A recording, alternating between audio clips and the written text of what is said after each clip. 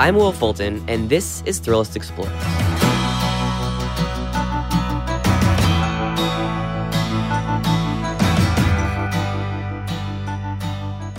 All right, so anytime you see the moon, if you draw a line from one, like, tip of the crescent through the other tip of the crescent, down to the horizon, no matter where you are in the northern hemisphere, no matter where the moon is in the sky, whether it's day or night, where that line intersects the horizon is due south. Joshua Foer is one of the founders of Atlas Obscura. So if you just follow that line straight down to the horizon, that's south over there. So we're about to be kind of like headed south. Yeah, you'll never look at the moon the same way. That's wild. I'll throw away my GPS. Right. Who needs it? Atlas Obscura is a travel company. Part editorial endeavor, part user-generated platform. They have IRL guided trips around the world, books, and, yes, a podcast. They excel at making sure you never look at the world around you in the same way ever again. Or in the case of the moon, even things orbiting the world. It was originally like a folder of places in a desk drawer. We launched it as a website where anybody could share their knowledge of hidden wonders around them. Once we were very clear on what our mission was, which is to inspire a sense of wonder about this incredible world we all share, then it became clear that there were so many different things that we could and should do to realize that mission. And we started doing, real world experiences in different cities all over the country where we had community members. We started doing, oh shit, I gotta get off here. Yeah. Oh God. It's okay. We're gonna test this car. Oh God. Okay. That was very skillful. Sorry. I don't know if skillful is the right word. No, I'm serious. Yeah. Whew. Okay, so where were we? We just went through 4 lanes of traffic and just missed 3 cars. Yeah, my pulse is going. So why was I riding shotgun in a Land Rover on the Jersey Turnpike on a surprisingly warm afternoon in mid-November? Well, we were en route to a defunct fluorescent zinc mine in the middle of the Garden State. We got here by test driving Atlas Obscura's new app, which aims to make discovering cool stuff around you, wherever you are, much easier. And on our side, Thrillist has long believed that you don't need to go halfway around the world to find experiences worth having, and that quote-unquote travel can happen in your own proverbial backyard. This is a sentiment the team at Atlas definitely agrees with.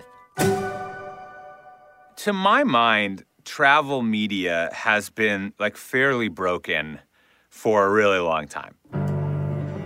I'm Dylan Thuris, and I am the co-founder and creative director at Atlas Obscura.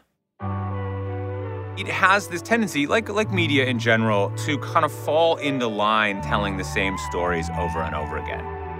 Whether it's something as kind of classic as, romantic Paris, Eiffel Tower, or something a little newer like Tulum, that's the spot. That's where all the cool kids are hanging out. And the funny thing is that when that happens, often the result is not a very good experience for the traveler or the place, right? The place gets kind of overloaded, too many people show up, everyone's chasing the same imagined experience, which then gets farther and farther away from the real experience. The whole kind of idea of Atlas Obscura is if you can kind of spread out that impact and then also sort of point out that you don't actually even need to get on a plane to do it. If you're open to kind of creating new myths, new ideas about something that's an hour away from you but is still really interesting, that real experience is a really good travel experience. And that's what we're always chasing and what we're trying to give to people. The first stop we found on the Atlas app was a diner on the side of a highway in Jersey City, which was also an exhibition at the 1939 World's Fair. The diner of the future was round, compact, and glistening. One employee was able to take orders, fill drinks, and cook the customers' orders without having to take more than a few steps. It was an early example of modern fast food. Right, this predates McDonald's. Yeah. Wow, okay. I wonder what they were thinking, like the diner of the future of 1939, is this how they thought we were going to be eating in 2020? I guess, but we kind of are in a lot of ways. Look at fast food restaurants. White Manna does look like an aluminum UFO being partially swallowed by a brick building, and inside, it smells like frying onions and, at this time of day, really strong coffee. Even now, people are still milling around inside looking to grab a burger. I've been coming here for years. Yeah? I used to work in Jersey years ago, and you'd go over on the fast train Yeah. to the city and beat around, and you'd be like 2 in the morning. Where do you eat? Come here. So when this guy, a local tow truck driver, learned about what we were doing, going around the state, finding odd points of interest, he got really into it. I want to do a story on the abandoned turnpike in Pennsylvania. Coal mine caught fire and they can't put it out. You know what I'd like to go see? Some stuff that Tesla did. Like where? Like Well, Nikola On Tesla. Long Island in William Floyd, this was a tower. Oh yeah, I don't know if that still exists. Yeah. Have you ever been out to Montauk? I've never been out to Montauk. Fort Hero. Look that up. Wait, what is it? Fort Hero. They actually had batteries of 16-inch guns. That's the biggest that went on a battleship. Do you know about Atlas Obscura? Huh? Do you know about Atlas Obscura? It's a website. It's just like all No. stuff like that. You should check it out. You might like it. Okay, so what was amazing in there, the driver, Yeah. he had all of those places that he really loved that he was just like firing off, and they were all in the Atlas Obscura database. So That was really cool. He'd never heard of Atlas Obscura, right? Yeah. And ultimately, what Atlas Obscura is trying to do is give people the tools to live a life of curiosity and one that is seeking out wonder. And obviously, that guy does a fair amount of that on his own without Atlas Obscura. I know. I wish he would have been a little bit more excited when he heard that there was like a whole website, an app dedicated to this pursuit. I'm just upset that I didn't try to pitch Thrillist to him. Like, and hey, if you want somewhere to eat on the road, you know. So now we're on to the next stop in Montclair, New Jersey, to look at a house. That's a good looking house. It's very, I wouldn't notice anything. It's complete, so it's in the middle of these older looking Victorian houses, right? And it's a little boxy and a little prefab. I would hate to live in a house that people drive by and are like, oh, that's not as ugly as I thought it was going to be. Yeah. If you were just driving by this house, gray, boxy, 2 stories, and looking just slightly out of place, you might do a double take and then just forget about it. You wouldn't know it was a house made totally out of concrete, with each level poured into a giant mold, including features like the stairs and the fireplace. It was a failed experiment in futuristic architecture by New Jersey's own Thomas Edison. Do you think people ever knock on the doors? And I'm not suggesting we do that. That would be weird. But I'm sure they must, and I'm sure they hate it. yeah. Do you want to try? Sure. Okay, let's do it. What's the worst thing that happens? They say no, right? Yeah. We knocked, a woman answered, and very graciously, she agreed to talk to us. Of course, this has happened before. Yes, people do come here a lot. It's mostly people who are interested in either Thomas Edison or concrete. And as an added bonus, she's an architect herself, so she was able to explain why this model of home building didn't exactly catch on.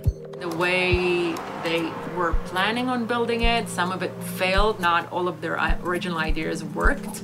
They thought they're going to do it with a single pour from the top to the bottom, but they ended up having to do it in different levels because they didn't have the technology to get the concrete vibrating and just sipping through the forms from top to bottom. So not all of it was successful, and it ended up being much longer than they thought, but it was interesting to its time. The one thing that we were really fascinated in is the bathtub, because we read that it was part of the mold. It was not actually built. So it was planned, they thought about it. He also thought about doing a piano. They ended up just doing this fireplace. Okay, yeah. And I mean, you can come in and look and take a peek. It's also the stairs that are crazy idea. Wow, yeah, those are totally concrete stairs. Yeah. So that's a stupid thing to say. Where the concrete house? Yeah, I mean? everything is concrete. Wow. Absolutely everything. And it does come with some major benefits. What's the best part about living in a concrete house? Oh, yeah, it's completely soundproof. We hear absolutely nothing. So it's solid, it feels like a bunker. It's fireproof. Yeah. It's stable. It feels, I like the feeling of it, absolutely. That's cool. Yeah. Good for sneaking around too. Yes. Good for when like you're a teenager and you're coming. Oh, yeah. And part of what makes travel satisfying is having that context, those stories, that information. Like, it's actually not very interesting to go to a place that you don't know anything about. Like, you kind of come away from it a little bit empty because you're like, well, what was all that? Like, I didn't know how to connect it to bigger stories. And so for me, a lot of what Atlas is about is like that storytelling, even if it's just like, it's a concrete house in New Jersey. Like, it's not obviously amazing, but once you know about it, it becomes amazing. And that's kind of the whole premise. So after we profusely thanked the owner of the concrete house, and I apologize for my dumb jokes, we got back in our car and headed to our most remote destination, the fluorescent zinc mine in Ogdensburg. This is where it started to feel like a bona fide road trip. We like sort of made a itinerary for today. Like, part of the pleasure of a road trip is there's an opportunity for serendipity. But the other thing I'd say about road tripping and about exploring by car is it gets people out of the core. Travel's really ruining a lot of places. I mean, Venice obviously is the classic example, but to the extent that you can help facilitate people exploring other areas and can show them the value in like not going to the thing that is top on the TripAdvisor list or whatever, I think that's really good for everybody. And that kind of dispersal of tourism, I think, is actually going to be a very important trend in the 21st century. There's a supply and demand problem, and to the extent that you can show people that the supply is actually much more expansive than they might have realized, and there's a lot of amazing things worth their time and attention that will hopefully help to create a more sustainable kind of travel experience for the world. Ogdensburg Historic Mining Town. Okay. Cool. I am excited about this. You know what else is wild? We made some detours, but how far is this really from Midtown Manhattan where we are right now? Like an hour, maybe? Yeah. And it is completely just in the woods, middle of nowhere. Mining town. Yeah, I would jump on a subway and be on a subway for an hour to go meet somebody for lunch or something. Oh, an underground mine tour. Did not know Oh this crap, exists. I just missed our turn. Okay, this is fixable. Yeah. All right, we're gonna take a quick break and find the right turn, but when we get back, we're going inside of an old zinc mine with some surprises that really, honestly, blew my mind. Stick around.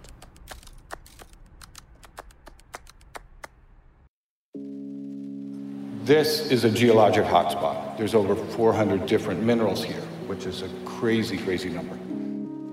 This is Andy, former science teacher and our personal tour guide of the Sterling Hill Mine Museum. So this was the locker room. They Yeah. called it the changing room. We left a couple, the shower area over here. One part of the museum is in a giant warehouse where the miners used to change and shower. There are literally hundreds of rocks and minerals on display. There's an interactive periodic table. There are geodes bigger than my head, a rock from the moon, an asteroid that hit an old Chevy, and the lug nut that came off said Chevy. But none of that could top what happened when Andy led Josh and I into a seemingly normal-looking room filled with seemingly nondescript rocks and turned off the lights. So here, I'm not gonna say anything. Just shut the lights off, and then... Whoa! Holy shit! Yeah. Whoa! So when the lights turned off, a few specially placed black lights switched on. And all around us, these giant rocks were glowing with brilliant shades of violet and neon pink and incandescent blue. It was like a glow-in-the-dark fever dream. You see what this is our signature color here. Yes. And The red and green. red and green, yep. Okay. And why do these particular rocks fluoresce? That little bit of manganese makes fluorescence happen here. It can be with other metals in other areas, but with ours, it's the manganese. Andy told us, if you want to learn about fish, for example, you can't just spend all day in the aquarium. You gotta get out to the ocean. So we left the confines of the museum and headed underground to see these rocks at their source. So this is one of the older parts of the mine. That's why we're a little tight. Probably late 1800s. So here we are in the mine. Here's our lake. There's a lake there? Whoa. So the mine was actually active until the 1980s, and now it's open for tours, with attractions like this 100-foot deep underground lake. And while there's a lot to learn here, they definitely have fun too. Well, we do have a diver that comes in once a year to go into that lake for a haunted Halloween tour. And he goes in and he's Oh, is it? and all scary, right? But here they have somebody that kind of joins the tour, right? It's his wife. Yeah. So he comes out, grabs her, and pulls her under. And they just disappear. Not part of the show. Well, no, I'm sorry. It is part of the show. No, I know. It is, but oh my God. People are just. That is wild. It is. Totally. Yeah. We have had a bunch of movies filmed here. Yeah. And music videos. Do you know Joey Badass? I didn't know him either. Is it like with $2 signs? I think so. Okay, I think I know what you're talking So about. he filmed a video here. I play the outfield, that's usually. So for anyone interested, the video is actually for the song On My Shit by Phony People, featuring Joey Badass. It uses the glowing rocks built into the mines as the setting for an underground club, and also for a handful of kind of idiosyncratic uncut gems references throughout the video. I still really want to show you the whole thing. I'm so excited about this. Well, can we All right, hold on. Yeah, you ever just go jogging down here? They do a 5K and it comes through here. No way. That's not true. Well, they don't stay here the whole time.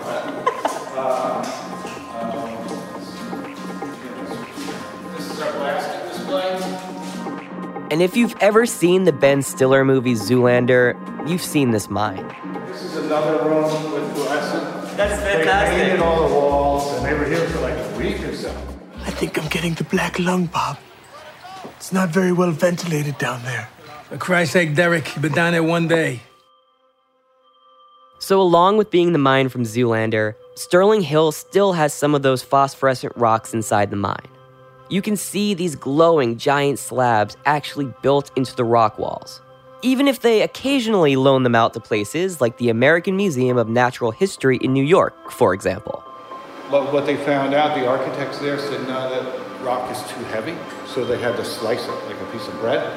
And they sent the slices back to us. Okay. It was a very good, nice gift, nice present. So here's the thing about Sterling Hill mines. I would recommend anyone living within a couple hours to take a day trip here. But I also understand why, if not prompted by a friend who's been there, or maybe stumbling upon it on a resource like Atlas Obscura, you'd miss it. As travelers, we too often prioritize the big name attractions, the famous destinations whose core virtues are rooted in that fame and not the quality of the experience itself. People get stuck in this bucket list mindset. Travel is not about like ticking every box, but allowing yourself a little bit of the mental freedom to like have serendipitous experiences. And then oftentimes interesting things sort of happen along the way. You know, a lot of these places, they're not super popular, so you get there and you might be able to talk to like the person running the museum or the art project. That's all part of it for me. Just seeing things that you already have seen, it's like, it feels important and it can feel good, but I think you want to balance it with giving yourself permission to do things that you don't know what is going to happen. Maybe you'll have a bad experience. Maybe you'll wander for an hour and a half and be like, we couldn't find a place to eat and like, I didn't know where I was. That's like also okay. You know what I mean? I don't know. It's just like everyone's trying to optimize all the time and I'm trying to like anti-optimize.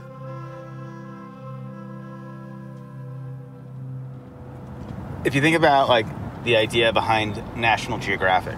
Like, the message one gets from National Geographic is like that wonder is a thing that you experience over there. Like, you know, you have to like climb a tall mountain or go to a different continent. And part of what motivates us is this idea that actually wonder is an extremely accessible, whether you want to call it an emotion, an aesthetic experience. It's all around us if you just know how to look for it. Here we are in New Jersey, which doesn't exactly have like the reputation for being, you know, the most out there place in the universe, but like it's filled with incredible things to go and find and discover. Like the Morris Museum in Morristown. The permanent exhibition, Musical Machines and Living Dolls, is worth a visit. Well, that's what we're here for. Yeah. The incredible collection is due to one passionate collector's lifetime of acquisition, which he donated. Over 700 antique mechanical figures and machines. It's one of the largest collections in the world on public display. I'm like so psyched for this. Me too. All right, let's go do it. I love animatronic stuff. We're going to see some early animatronics.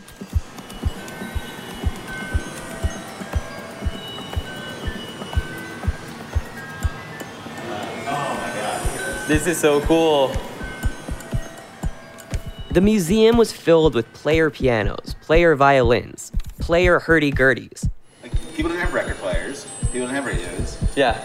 If you couldn't play a piano yourself, Yeah. there was no way to listen to music. It was stocked with wind-up animals from the 1800s, statues that would actually play the flute, and little toys that would perform acrobatics. Honestly, it either looked like a steampunk wet dream or the potential setting for a horror movie.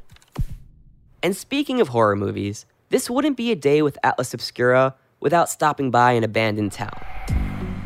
Luckily, there was one on the way back to the city, the deserted village of Feltville, which brought to mind another very pertinent travel question that I wanted to get Josh's take on. You know, one of the things that I feel like we kind of grapple with at Thrillist, but it's like this idea of you kind of tell people about hidden gems. Do you ever have fear that you are going to turn them... To ruin them? Yes. When we started Atlas Obscura, that question consumed a lot of our brain space, and like that was the thing that we worried about most. Having now been doing this for over a decade, I feel very, very confident in saying that was a misplaced fear. Mm-hmm. That in the 10 years that we've been doing this, we've seen plenty of places just disappear, go out of business. And places disappear because they're underloved, not because they're overloved. And again and again and again, we hear from places that are featured in the Atlas that like how grateful they are. There are places in the world that really are being overrun with tourists. And one of the functions that Atlas Obscura serves is to disperse people, right? Like to say that the menu of places that are worth visiting is much larger. So the deserted village of Feltville, Berkeley Heights, New Jersey, is from Atlas Obscura. Originally settled in the early 1700s, the small village of Feltville has existed in a number of formations, including a mill town, a religious community, and a mountain resort. But with each makeover, the village keeps slipping back to its status as a deserted ghost town. Okay, so it's kind of interesting because it says that it was a mountain resort type of town, and then a lot of its thunder was stolen by the emerging Jersey Shore, which is where I'm from. I didn't even know there were mountains out here. Do you see any mountains? No, I really don't. Maybe the definition of mountains was a little bit, Everybody was shorter back then. Yeah, flexible. Yeah, exactly. Yeah, wild. I had no idea. The deserted village of Feltville was set alongside a pretty normal-looking hiking path. The buildings were in various states of decay, with perilously sagging roofs, boarded-up windows, and green paint chipping on the sides. Again, this is something you would never expect to be hiding in a relatively normal suburban park. Yeah, this is cool. So this is where the electricity ends? Oh, yeah. Yeah. The last. Yeah, literally the end of the line. You could have probably staged a horror film almost everywhere we went to. Maybe the White Manna, least of which, but I don't you know. don't know. Maybe. Yeah, maybe. That's creepy. That is creepy. Yeah, that's very creepy. These feel very abandoned. The idea of using an app to find an abandoned village, of using GPS to take a spontaneous road trip, it all seems a little counterintuitive. But for me, everything we've been talking about today, this travel ethos that sites like Thrillist and Atlas Obscura propagate, is only aided by technology. I personally feel a lot better about getting lost, knowing that I have a phone that can help me get back. I mean, we sometimes called ourselves way back an internet company built to get people off the internet. Like it's all tools, and they have different upsides and downsides. By using, the advantages of a smartphone, an app, GPS, it gives you the confidence to say, okay, I'm going to take that bus to go 45 minutes outside of town to see this cathedral this guy's been building. I actually think it's made everybody capable of a little more adventure, a little more risk-taking, because, you can always figure out how to get home. And to do that and then have an amazing experience on the other side is like a true cathartic. It's truly cathartic to have that happen. It's real, it's one of the delights of travel and adventure. And on the topic of getting home, after Feltville, that's exactly where we were headed. All right, stuck in traffic, entering the Holland Tunnel. But Josh, this was a great day. Thank you so much for showing me around my home state, some places I didn't even know about, and using the app and learning a little bit about Atlas Obscura, which is one of my favorite sites. This was great. Thank you, man. Thanks for giving me a chance to test drive the app. Yeah. And explore New Jersey. I want to ask you, what was your favorite part of the day? Okay, so there was the moment when they turned on the ultraviolet lights at the Sterling Hill Mining Museum, and all of a sudden, all these totally plain looking rocks suddenly became this electrified, palette of neon colors, basically. Right. And that was kind of forgive me if I'm stretching this, but a little bit of a metaphor for Atlas Obscura, right? Okay. It's the idea is there's all this stuff all around us, and if you just flick the light switch in the right way, you can find wonder, all around you. And that was a little moment where that happened today. And, that's what we're trying to do. That was pretty good. Have you been thinking about that? No, I swear to God, that just came to me.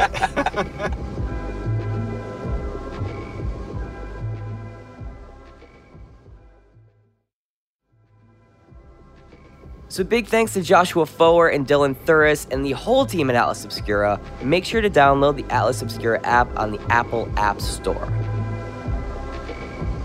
This show is produced by myself and Mia Fask, edited and mixed by the otherworldly Dean White and Abby Austria. Special thanks to all of my bosses, Jim D'Amico, Megan Kirsch, Brett Kushner, and Emily Feld.